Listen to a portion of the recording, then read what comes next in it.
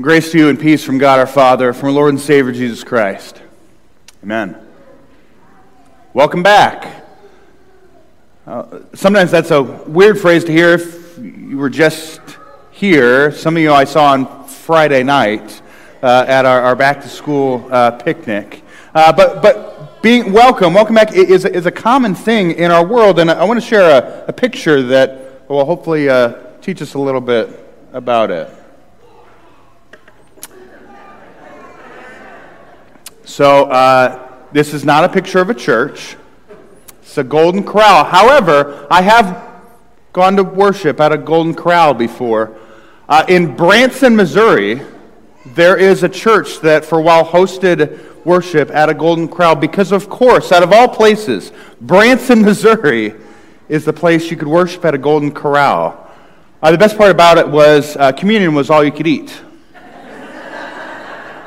That's not true. I know the pastor there now. Don't get him in trouble. So while this may not be a picture of a church, I think actually we can learn quite a bit about church in 2023 from this picture. This was taken, I took it in March of this year, 2023, at the Golden Corral in Alton. Now, looking at this picture, it's pretty inviting. Welcome back. This is great. Come on in. Here's the problem. In March of 2023, the Golden Corral in Alton was closed. Not just like for a day, it was closed every day. The sign on the outside, welcome, come on in.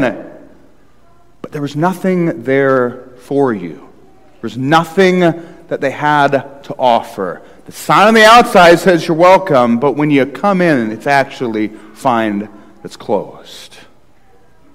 And I think for us in the church, this is a pretty apt picture of oftentimes how the church ends up being perceived. Yeah, sure, I know in theory everyone's welcome. We got a nice sign outside. Sure, come on in. All are invited. And yet when you get in the doors, you realize it's actually closed. Not wearing the right thing. I don't fit in. I don't know enough. I feel lost, and so there's nothing here for me. Or you've been gone for a long time, and you finally decide, you know what, I'm going to give this another shot. And you walk in the doors, and the first thing you hear is, it's about time.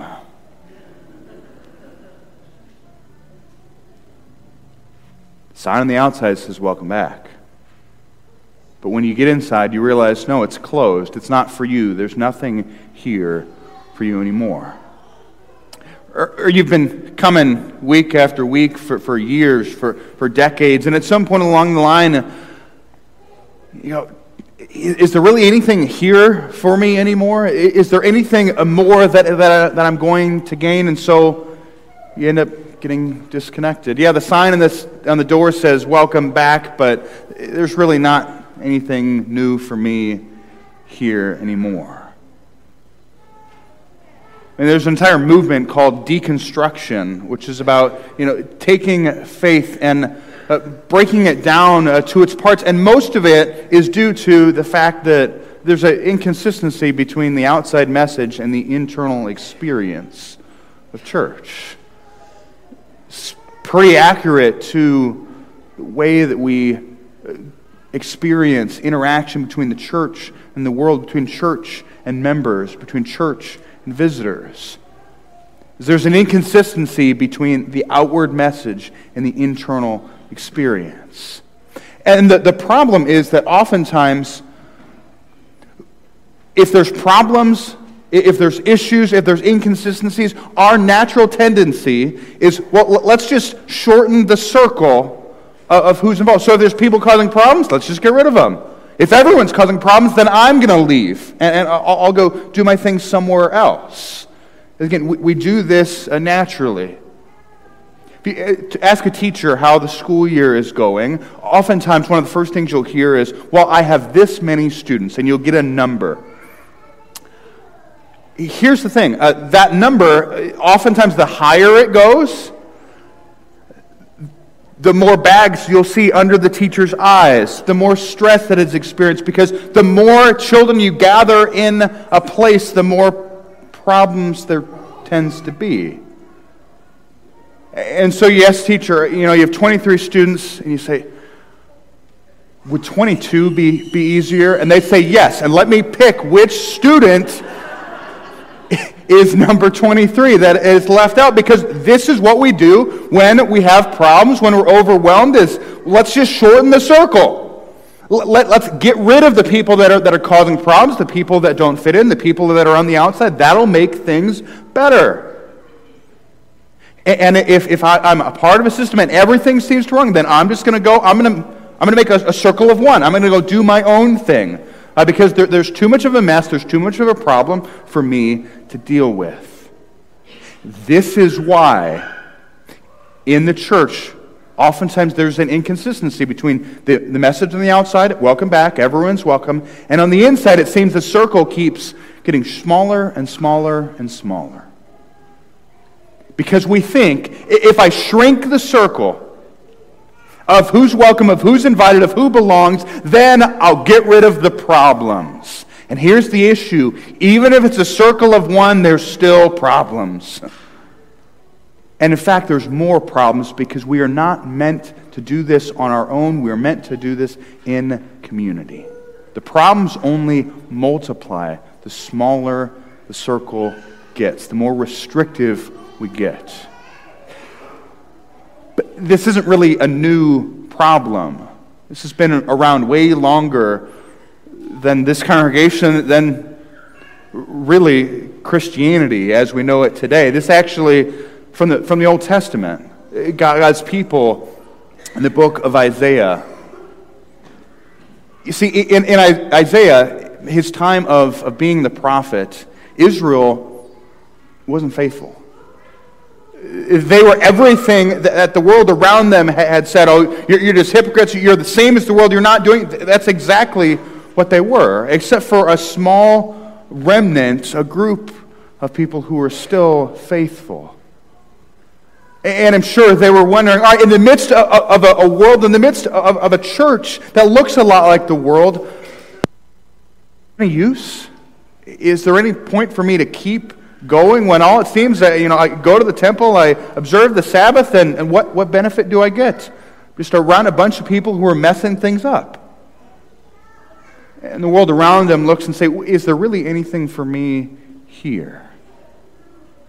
Let's just shrink the circle. Let's make it so that only the best of the best are invited, are allowed. And yet, the prophet's words in chapter 56 are not of God shrinking the circle of who's welcome in his people. In fact, it's the exact opposite. I encourage you, if you have your Bibles or in your bulletin, open up to our Old Testament reading from Isaiah 56. Because we see God himself gathering. Instead of shrinking the circle, instead of trying to get rid of problems by getting rid of people, he actually expands the circle and brings in more people. He gathers more. There's three different groups that he gathers. Verse 6 is the first one. And the foreigners who join themselves to the Lord, to minister to him, to love the name of the Lord, to be his servants, everyone who keeps the Sabbath and does not profane it and holds fast my covenant. See, the first group that is gathered in is those that are outside the ethnic group of Israel. But those that have already attached themselves to the name of the Lord, which, by the way, is about as close as we get in Scripture to the idea of confirmation. The word confirmation doesn't appear anywhere in Scripture, but right here in Isaiah 56, it's talking about those who've attached themselves, who belong to the Lord. That's exactly what we do in confirmation. These are my people, this is what I believe. We attach ourselves to a confession of faith, to a community of faith. And so these foreigners who have been brought in, they are then gathered together. And at first glance, at face value, this looks pretty obvious. I mean, these guys are already in. They're already doing the right things. They're keeping the covenant. Why wouldn't you want them there? But the follow-up question then is, They've already got it all together. Why do they need to be there in the first place? What could they possibly have to gain from being gathered in with a bunch of people who are messing everything up? Why would God gather them together instead of keeping them separate where they could maybe stay faithful? Instead, what God's going to do is He's going to take these foreigners who are doing the right thing and mix them in with the Israelites who are a big mess. It doesn't seem like a good idea at face value. What do they have to gain? Seems like they already have it all together. It's like if you go to the gym and you walk in and all you see are a bunch of people who are in perfect shape. You kind of want to go, you guys already made it. What are you doing here? Go back home. You know, it's that same concept. Well, you've been in church your whole life, right? What more can you possibly learn? What more could you possibly gain? What are you doing here? And that's the exact issue when we base it on this outward appearance. Because the reality is, those that are the deepest in their faith, those foreigners in Isaiah 56 that have attached themselves to the Lord, that follow His commandment, know more than anything that they need their God more today than they did when they first started this journey, when God first called them. The journey of faith is not towards increasing independence, but increasing knowledge of our dependence on God and His Word. See, these foreigners are glad to gather, to be gathered by God into a community of faith that is messy, that is causing problems, because they know there's something for them. They know they need the gifts of God. But notice also where God gathers them to. He doesn't just gather them individually into this personal, private relationship. No, God gathers, He brings them to His house. This is verse 7. These I will bring to my holy mountain and make them joyful in my house of prayer. Their burnt offerings and their sacrifices will be accepted on my altar, for my house shall be called a house of prayer for all peoples. Again, it doesn't make sense that God would invite people that are faithful in mixed up with people who are not being faithful. And not only does He do that, He brings them into the same house to pray together, to worship together, to receive His gifts together. What we call word and sacrament ministry, being the church, receiving His gifts. What we're doing here this morning. Because here's the thing, that's Plan A. Word and sacrament ministry. God's people gathered together in His house, gathered together to receive His gifts. That's Plan A for God's people. And there is no Plan B. This is it. And we can look at that and go, that's the best you could come up with? Because, God, I don't know if you know this, but when you gather a bunch of sinners together, they cause problems. And when you gather more sinners together, they're going to cause more problems. So why do you insist on us gathering together? Can't I just do this on my own? Can't I just separate? Well, I'll come back every once in a while, but the more that we gather together, the more that we realize we are different people. We have different desires, different needs and wants, and that's just going to cause more problems. Lord, isn't there a better way to do this than having us gather together and mess things up? And yet the Lord gives us Plan A, word and sacrament ministry, gathered together, God's people, and there is no Plan B. And it's because God knows that when we gather together, what's greater than our differences, what's greater than our divisions, what's greater than our sin is His forgiveness and His word and His promise and His gifts. And so He gathers us together not around ourselves, not around our personalities, not around our identity, but around Him, around His gifts, that He would change us, that He would shape us, that He would form us, that He would work through our divisions. that he would forgive your sins. That's exactly what Jesus does on the cross. He gathers all men to himself, gathers all sins on himself, that he would pay the price. And when he was raised from the dead 3 days later, he gathers the very disciples that rejected him, he gathers them back, unites them around his death and his resurrection, because that's all that they need. That's all that they need to unite them in the midst of a world that seeks to divide, that seeks to cast out, that seeks to separate. The death and the resurrection of Jesus Christ, the good news of the gospel, is the one thing that we need that breaks through all the division of the world. And it'd be easy if the text is stopped here and be, all right, God invited all these good foreigners, people that already had their act together. He brought them together and brought them into Israel. This is great. Because that'd be nicer, that'd be safer, there'd be less problems. And yet God's not done gathering. Here's verse 8. The Lord God who gathers the outcasts of Israel. The outcasts of Israel. Why are they outcast? Because they've walked away. They've walked away from their people. They've walked away from the faith. They've walked away from their God. And yet instead of tightening the circle, instead of saying, well, you were welcome at one point, but not anymore. There was something for you at one point, but not anymore.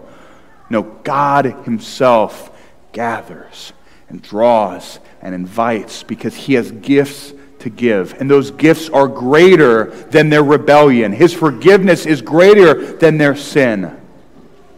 His gospel is greater than that which separates them. God gathers the outcast of Israel. Those that think on the outside, well, the sign says welcome back, but I don't think there's anything for me. God gathers us in. And he gives us his gifts because there's something for you here. There is someone for you. God himself, as he gathers us and meets us here in his very presence.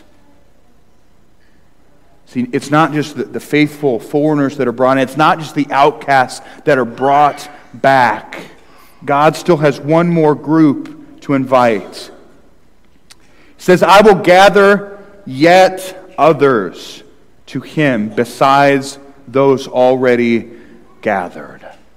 Yet others. And for us here today, that means, yes, even that person you think can't come back. Even you, if you're thinking, okay, yeah, there's something here for these other people, but not for me. Maybe at one point. Yet others. All those that we think may be too far gone, may have some barrier that's too great, God gathers. Not so that he can keep them separate, so that they can keep living in a way that separates them from God, but God gathers so that he can forgive and save and heal and change.